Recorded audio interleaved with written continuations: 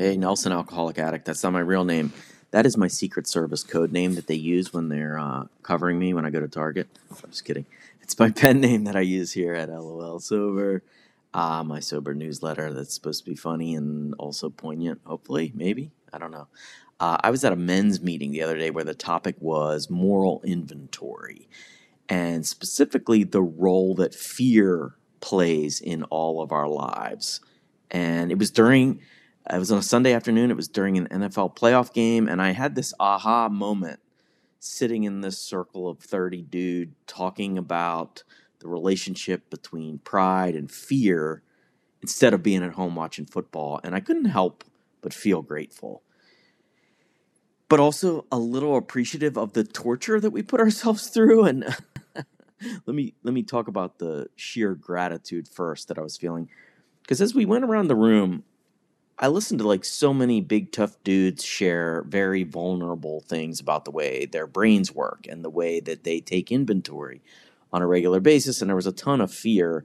A lot of the shares revolved around that idea that fear is under every rock you lift up. If you're really mad, there's probably quite a bit of fear wrapped up in that anger somewhere. If you're really sad, there's probably a lot of fear in there too. If you're insecure, there's definitely fear around every corner.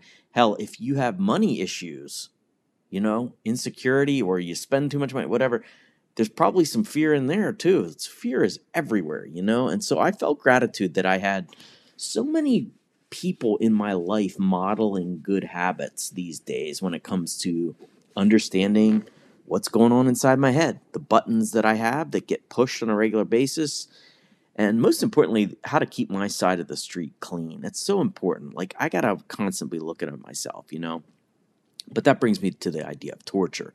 It can be torture sometimes.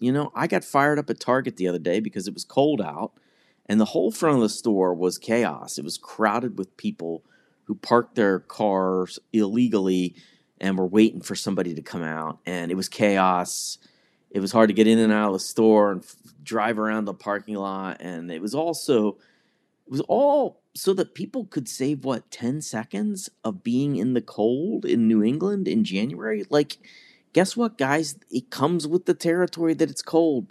Park in the crazy invention known as an actual parking lot, everybody. Come on. And I gave one guy a stink eye. And then I thought to myself, what do I care? How does it affect me if somebody has their blinkers on and is parked right in front of the store? Weren't waiting for their 95-year-old grandfather who uses a wheelchair to come out of the store. I didn't know, And I had to do a quick moral inventory and, where's it coming from? And it straightened out my brain. But I also had a moment where I thought, God damn, can I please just be a pissy brat for 5 minutes about the Target parking lot? Isn't that what everybody's entitled to? Why do I need to do this deep dive into my psyche when other people don't? Let me be an asshole, God, please.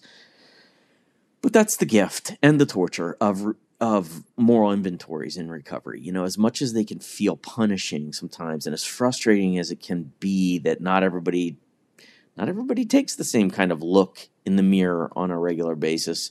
This is the best way to live for somebody like me. I'd rather walk this earth being 10% too hard on myself than 10% too hard on everybody else. So I had a pleasant trip to Target, and I let it go that people park wherever the hell they want, and I'll never get aggravated about it again. I really learned my lesson.